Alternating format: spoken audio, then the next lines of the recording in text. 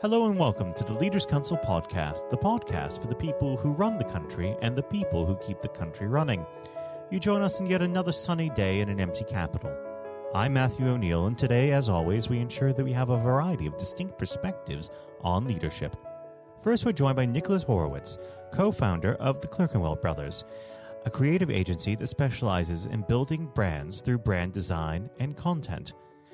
Nicholas, hello. Hi, Matthew.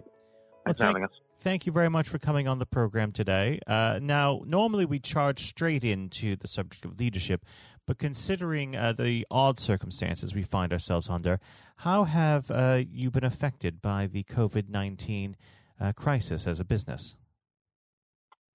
Well, I think the most obvious effect that the disease has on us is really on the welfare of our clients, really. As you mentioned in your intro there, we work with a number of challenger brands.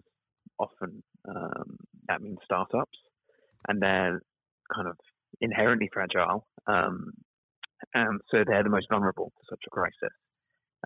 So they're always walking that tightrope. They haven't yet got their foundations in place, or in place enough to kind of ride out the tremors. So small disruptions can obviously be very challenging to them, let alone the massive disruption that COVID-19 has caused, kind of disrupting supply chains, investment, crashing their markets. So a big challenge for us has definitely been kind of understanding the new needs of our clients and their pain points as they're taking drastic measures to simply survive, and how best we can support them, and kind of where we need to change strategy or pivot to best support them. So I guess that's been the most immediate worry for us, is kind of the welfare of our clients. Do you believe that this is going to have a long-term effect on your business as a whole? I don't think so. I think ultimately we work in marketing, and marketing is still a great way for businesses to grow and to reach new audiences, and that's going to be more important than ever once we get out to that, and kind of companies stabilize themselves and start to need to grow their markets again. So I don't think in the long term it's going to be detrimental. It might change, obviously, as I think a lot of businesses are discovering, change the way we do things, but I wouldn't see that as an issue. Now, we might as well move on to the subject of leadership. I always like to start this part of the conversation off by asking the same simple question.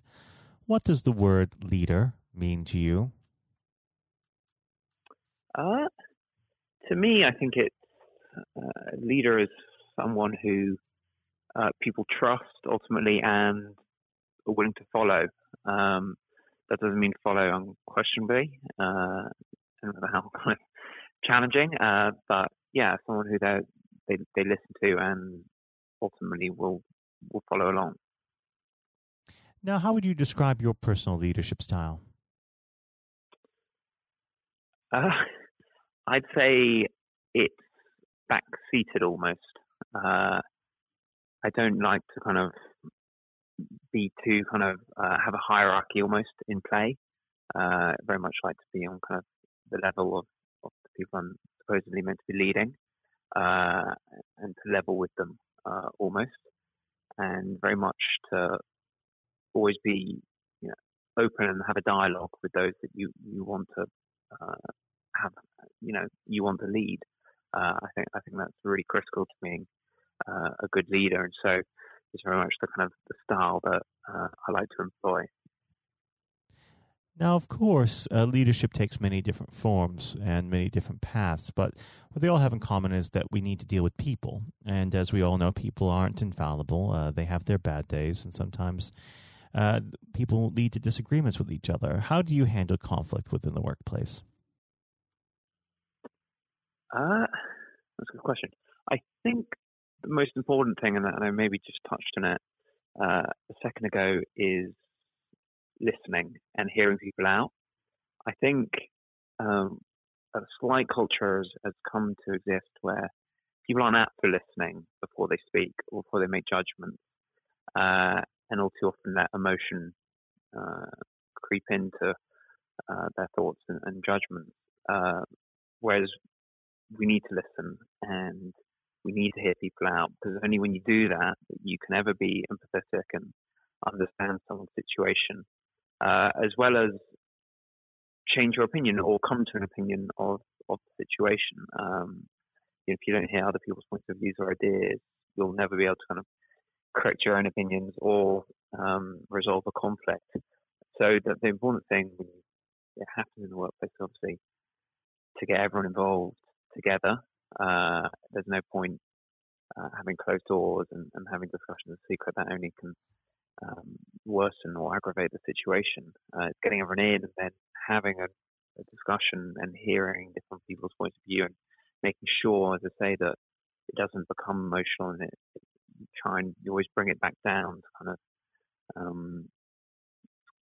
it's not rational, but you keep it rational almost the entire time and hear everyone out. Because ultimately people want to be listened to, and you need to listen to people if you're to make a correct decision or judgment on the resolution to the conflict. So yeah, I think that to me is one of the most important ways of resolving a conflict. Now, leadership doesn't develop in a vacuum, and it does come from somewhere. So let's go back to the beginning of your working life when you first started out your career. Did you have any role models who shaped you as you are today? When I first started out, I was freelance myself. So I didn't necessarily have anyone I was working under, which is quite a hard thing to deal with as a freelancer. So I think one of the most obvious kind of role models for leadership were both my parents. I think what I took from them really was this idea of kind of leading by example and not expecting, you can't expect others to do something if you don't do it yourself. You almost have to practice what you preach. And that's one of the best forms of leadership. So from them, I very much saw their kind of inherent drive to work hard. One parent came from a fantastic world of opportunity. The other didn't. But that was almost irrelevant because they both shared this kind of ethos to strive for greater things and a persistence to do so. And that mantra from first, succeed, try again. That was very much something they embodied, and it came with this idea that if you want something, you can achieve it if you put the work in. And so, that's I probably rolled off like a number of cliches there, but it all comes back to this this idea of them setting this amazing example, and so me then wanting to follow that, and that was very much something then that I took on board and have done right up till today and continue to do so. Now, unfortunately, our time together is drawing to its close, but before I let you go, what does the next 12 months have in store for the Clerkenwell brothers? Well, I think, obviously, this is a challenging time. But I think something that's really important, and definitely for our staff who are on board with us and who we got on board, with this idea of us, of the Clerkenwell being on a journey and a fast track towards what they wanted. I still want that ideal, that vision to be the case. So I think what's really important right now is whilst, a lot of people are in survival mode, and which is obviously of critical importance, you want the business to be there in a couple of months.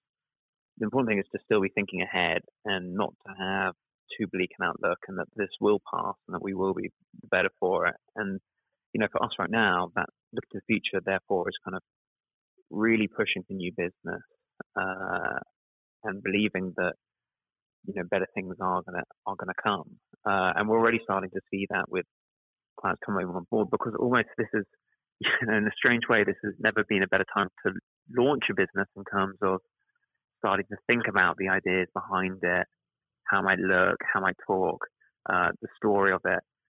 This is a great time because you're not rushed almost. You have time to think. So yeah, for us, it's very much, about new business drive, big opportunities out there, because whilst this is challenging times for businesses, it's also, as I said, a great time to launch. So we'll be really focusing on that and I think that revising our model ever so slightly, we very much operate what I call a tribe model internally, where we have almost mini startup teams attached to each client, which allows us to be quite fast and flexible and work in the way that the businesses we service do. And I think that's going to become more critical because, as it shows, when challenges appear like this, you need to be able to pivot and move very quickly. And so I think we'll work to kind of reinforce that within our own business in case such a thing arises again. Well, I'd like to thank you very much for coming on the program today, and I do hope that we can have you back on at a point when life is slightly more normal. Nicholas, thank you. Thank you much. That was Nicholas Horowitz, co-founder of the Clerkenwell brothers. And now, if you haven't heard it before, is Jonathan White's exclusive interview with Sir Geoff Hurst. We're now joined, though, by former England footballer and still the only man to score a hat-trick in a World Cup final, Sir Geoff Hurst. Thank you very much for coming on today. You're welcome. You're welcome. Good afternoon. And perhaps I should start and get it over and done with. I know you must be bored with it, and you've probably been asked 1,000 times. But when you got out for a duck playing for Essex, Geoff, what was going through your head at the time? Well, of course, that's not one of the most asked questions I get. Oh, there are one or two people who are very familiar who do Google me, who realise that I did score nothing for Essex, my only game for Essex first team, when we played against Lancashire in Liverpool, a place called Egbert in Liverpool, many, many years ago, 1962, I think that was. So I didn't, I didn't really feel it at the time. It was lucky to be playing, I guess. There were one or two injuries. But the problem that I had was really messing about between the two sports. That was very detrimental to me over that period of time, being stuck between the two sports. And I think for those that don't know, there's another world that might exist where Sir Geoff Hurst was a first-class cricketer and not perhaps a footballer. But whether it's business or cricket or football, obviously the importance of leadership, it can't be understated, no matter what form that comes in. When you were at West Ham, Geoff, and when Ron Greenwood first came along, he made obviously some pretty radical changes. Was this a man that genuinely inspired confidence the first time you'd meet him? Absolutely. I mean, he was simply a fantastic coach or teacher, if you like, at football. And the quite always mentioned when we talk about Ron Greenwood, Harry Redknapp, who was played under him and has been very successful as a player and the manager over many, many, many years. He's come across many coaches, of course, and managers during his time over years, I guess. He would still say that Ron Greenwood is the best coach he'd worked with. So you're very fortunate. I think you think you're lucky when you come across, if you have a great teacher at school and a great coach, as we had in Ron Greenwood, and of course a great manager in Sir Alf Ramsey. So to come across people like that, of that calibre, can have a huge influence on your career, of course, and then your life. And that's quite purely the case. Absolutely. And in those early days at West Ham, with a manager like Ron there, it's also important to have confidence with your other players, and of course they become your friends. Who did you look at the time when to inspire confidence in yourself? Was it Peters? I think probably. Well, I was very fortunate to play with the calibre of the players I did. Again, extremely fortunate to play with the captain of England and West Ham, and Martin Peters, who was a fantastic player. And as far as Martin's concerned, I think sometimes he didn't quite get the recognition he deserved and what a wonderful player he was. In terms of inspiring confidence, I always probably say that the biggest influence for me, I guess, would be the captain, Bob Noor. Although he was only about 8 months older than me, he graduated through the system probably 3 or 4 years earlier. He played for England in 62, 4 years before the final when I played. And so he was more, looked upon him more as a senior player, if you like, not as a guy with the same age group as me. And I looked at how he trained, how he acted, how he behaved. and how he played. And so he would say, I would also say he was a big influence on me. One thing I would say about leadership, what I do understand clearly in all walks of life, leadership is at the top is absolutely vital for a business, a football team, in any walk of life to be successful. And it's quite evident. I was in the motor trade for a long time as well, selling car warranties to car dealerships. And you could almost tell when you walked into the business, many of the car dealerships, you could almost tell from the moment you walked in by initial reaction, people came and welcomed you, that the business was well run or conversely not well run at all. And so I understand the value and quality of leadership. And that's why I'm very fortunate to be involved in my career in those early days with two great leaders in Ron Greenwood and Alf Ramsey.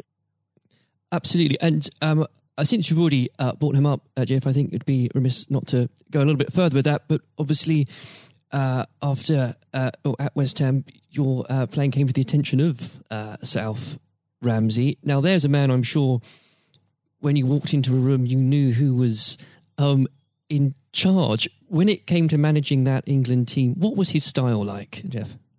Well, the first thing I say about Alf Ramsey, he's probably over my life the most powerful influence who had on me as a person. Naturally, it happens to an extent because he's got your whole career in his hand. Whether he picks you for England or he doesn't pick you, it can have a great impact on your career and, of course, your life. But in that era, I was involved for 6 or 7 years. It was quite clear who was the boss. He was quite very, very strict.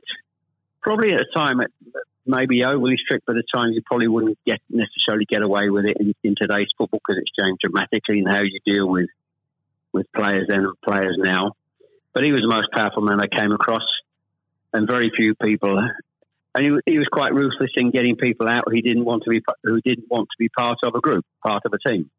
It is important that if you've got a group of people, and that's in any walk of life, they're all singing off the same hymn sheet, and you don't have anybody that's griping or moaning about the system.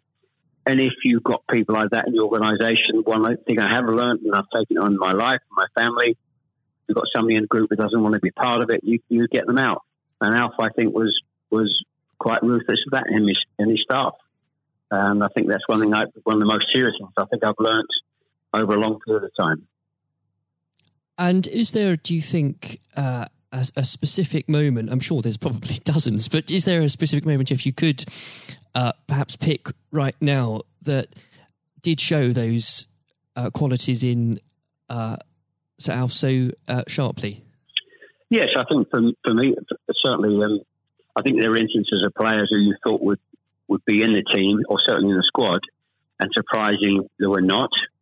There was no necessary reason for it, but looking back, I do think perhaps they were people that Alf didn't think wanted to be part of a group. So that's for me.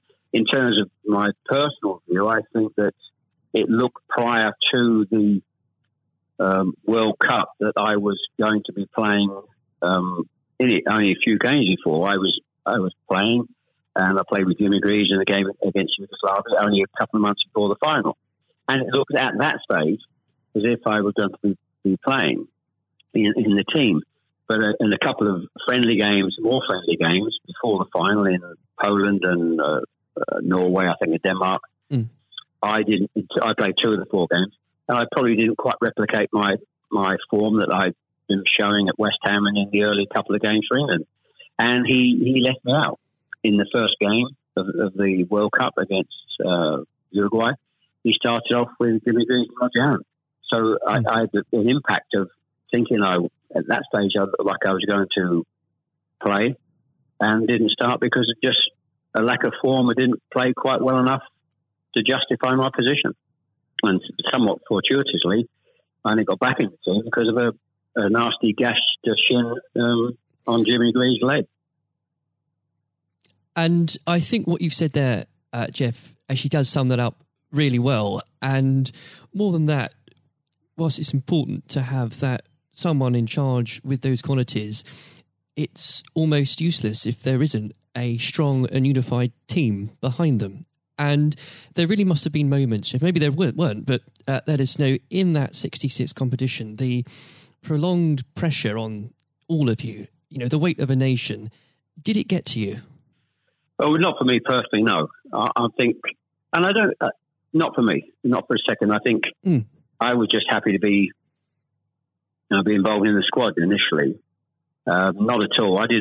You're not aware of the magnitude of the occasion, really, looking back out. So I never really felt, people talk about pressure a lot, and it's there, and players talk about it in life. I didn't really necessarily feel any great pressure during the time I was there. And what is also important to say about Alf Ramsey, the people he left behind, that were left in the squad after he'd moved one or two players out, the squad were a bunch of very hard-nosed, professional, top-quality people. And that was, again, the leadership that Al showed. He got people in together that were very, very strong personally. And I think that was part of the success we had. We were I always describe our group as hard-nosed professionals. We have some great players, but overall they were great hard-nosed professional players. And great quality people who we've kept in contact with, over the years. And Jeff, I've got to ask, and I'm not making this up, I've genuinely heard that people do ask you whether or not you realise there were people on the pitch at that moment. I imagine you were busy on something else. Well, I did some theatre shows last year. They've gone fairly well, and we're going to do a series of theatre shows, in fact, starting this week, over the next 2 or 3 months. And at the end of the theatre shows, we have about 20 minutes where we allow the people in the audience to ask questions. And I won't mention both. They're too long to talk about both questions. The other one's a really stupid one. It's too long for me to tell you. It's absolutely ridiculous. But the other ridiculous question I get asked, did I realise there were people on the pitch? And of course, I jokingly say, yes, I was just about to shoot to score the goal. And I looked round, put my foot on the ball, and looked round for a little while and said, oh dear, there are 6 or 7 people running on the pitch. So I've been asked that once at one of the theatre shows. So I make a joke about that and saying, yes, I put my foot on the ball and waited, just had a glance round, Maybe it does prove there are things such as stupid questions, really. Oh, yeah, there certainly are. I've got another one which I won't bore you into. It's too long to tell you. I was in a Jersey, or Channel Line, Jersey or Guernsey, 2 or 3 years ago, and most stupid, irrelevant questions, absolutely nothing to do with football whatsoever, which was absolutely, but I can use that now because it is quite funny. Well, maybe another time then, but we... well, you want me? I can tell you if you want. You got time? I can tell you if you want. Jeff, go on. Go. I think it would be silly if I said no at this point. Okay, so I was doing at a dinner in the Channel Lines, 300 or 400 people, black tie dinner, guest of honour. On this occasion, I was speaking for about 20 minutes, then allowing questions from the audience at the end of the evening. And there was usual football questions, and then all of a sudden I had somebody at the back who asked a question. I didn't quite hear what he said. He didn't have the microphone with him, so I said, I didn't hear what he said. Can you please give this chap the microphone so I can hear clearly what he said? So the chap had the mic, and he said, when a turtle loses its shell, is it naked or is it homeless? Right. What a question. What a question. I think that would be definitely in the stupid category, wouldn't it? So we had a laugh about that. You've got to have a patient of a saint, I think, sometimes to put up with things like that. But then again, I found it amusing. I just found it amusing. In fact, some of the audience found it highly amusing as well. So it did make me laugh that day. If you can put up with my questions, you can probably put up with anything. But there would have become a point, though, Jeff, I think you were a young man when obviously this happened, when you must have realised that teammates, began looking at you for leadership. Is that something that occurred to you, or did you just realise that by one way or the other, people actually begin to look up for you for inspiration? Well, possibly. That's never really struck me until you've actually mentioned it now, quite frankly. It's a new question. Does anybody look up to me?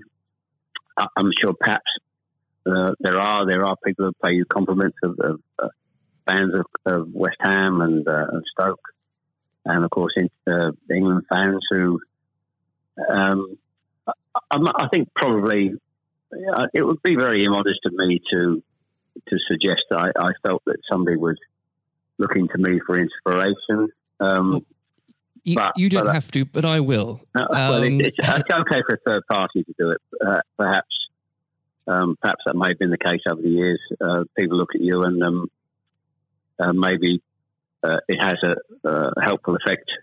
But I do think you how you behave and set examples on and off the pitch is people must realise that has an influence. How you react and behave to situations on and off the field surely probably has an impact to younger players coming into the team latterly. And with that, looking at football today, is there anybody that you think particularly on the field or the sidelines that strikes you as someone with those qualities that you could identify in a natural leader? Current players, you mean? Oh, players, managers, anybody that you look to today, really? Well, I think some of the outstanding. I think the best example about a leader at the moment is Klopp at Liverpool. He has been absolutely fantastic to acquire the players and get them to their attitude is absolutely fantastic. They're great players, but there's more than just being good players in football. It is have a good player with a fantastic attitude, and their willingness to work for each other and the team is absolutely outstanding. Hence these unbelievable results. There are, and the great players not always succeed as individuals, or probably even certainly as a team if you haven't got the right attitude alongside it. And they're probably, and that comes through the leadership. That's not just luck. That's absolute leadership. He'd be the best example, of course, in football terms today, easily. And of course, but going back not that long ago, Alex Ferguson is just absolutely. You've got to take him as the first example, because Klopp's only done this over a period of time, a short period of time. But if you look at the 26, 27 years that Alex Ferguson did with Manchester United, and subsequently since he's gone, how they are not doing so well. He's the best example of management we've probably ever seen, and I don't think anybody will see the like of that kind of leadership again. It's absolutely astonishing. And do you think, could you imagine Sir Alf or even Ron Greenwood managing teams today? Yes, I think so. I think yes, no question at all. I think Ron Greenwood. Yeah, well, the answer, straightforward answer is yes. That's a good answer. The straightforward answer is yes. I can elaborate as much as you want, but the straight answer is absolutely categorically yes. And with and I know if we could talk about this probably for the next hour or so, but I'm conscious of the time. Looking back through your playing career, perhaps especially your time for England, who was it that struck you more than anyone else on the pitch that displayed qualities of not just leadership but companionship and level-headedness that you think that have stuck with you all these years later? Well, I think I was very fortunate, and I wouldn't pick any one player out. I think looking at so many, and that's why we were successful, because we had so many showing all those qualities that you just mentioned throughout the team. I think that was outstanding, and it's an opportunity to talk about all of them in that breath. And there was nobody, and going back from an earlier question for me, all hard-nosed professionals, good teammates, good socially, and that's why we kept in touch with each other on our golf days every year up until about 5 years ago, of course, with the sadly dwindling numbers. We still got on, our wives got on with all together all those years later. It didn't just finish after 66. That reunion, that camaraderie, that team spirit, getting on with each other lasted for a long, long, long time. And I wouldn't, when you put those questions and how you categorise those, I would pick every one of the 11 players who you put in that category that were like that. There was nobody else. They were all outstanding. And I think that was a big part. I can't stress how big a part that was. And I've said that many, many times for the success of the team. We had some great players. We had some great players, of course. But without the attitude alongside that, going back to an earlier question, we wouldn't have been as ultimately as successful. Exactly. Without that, the whole will never be greater than the sum of its parts. But with it, yes, the word is team. The word is team. Absolutely. And I always use the word team when I talk. Sometimes together, everyone achieves more, and that's the same in any walk of life. That's fundamental. And lastly, Jeff, looking if you were to give advice, and whether this is in sport or business or indeed any other walk of life, what would you identify, if you can, as the key tenet that you can't go without in terms of leading a team, no matter what that team is? Single-mindedness, dedication to the job, thinking about that role, that job in leadership all the time. It's a huge part of your life. I don't think you can switch off when you're in business at the top level or sport at the top level. You may, have a couple of weeks holiday, but I'm even sure if these top managers and leaders in all walks of life are away on holiday on a beach somewhere warm, I'm sure they will not switch off for 2 weeks and completely not think about their role as the boss of an organisation. And I think you're completely focused. You're always thinking about things, thinking about improvements, and it's just dedication and tuning your life to being successful. Excellent. Well, Jeff, on that point, thank you very much for joining us today. You're welcome. Very good nice to have a talk about this and just go over the past and just refresh my own memory about the quality of the players I grew up with. Excellent. Another time, it would be great to talk again. Thank you, Jonathan. Thank you. This has been the Leaders Council podcast. Thank you for celebrating excellence in leadership with us. I have been your host, Matthew O'Neill. Until next time, goodbye. Thank you for listening to our podcast. The views expressed within the podcast do not reflect the views of the Leaders Council of Great Britain and Northern Ireland, its parent company or subsidiaries, members of staff, other guests, or any other person therein associated.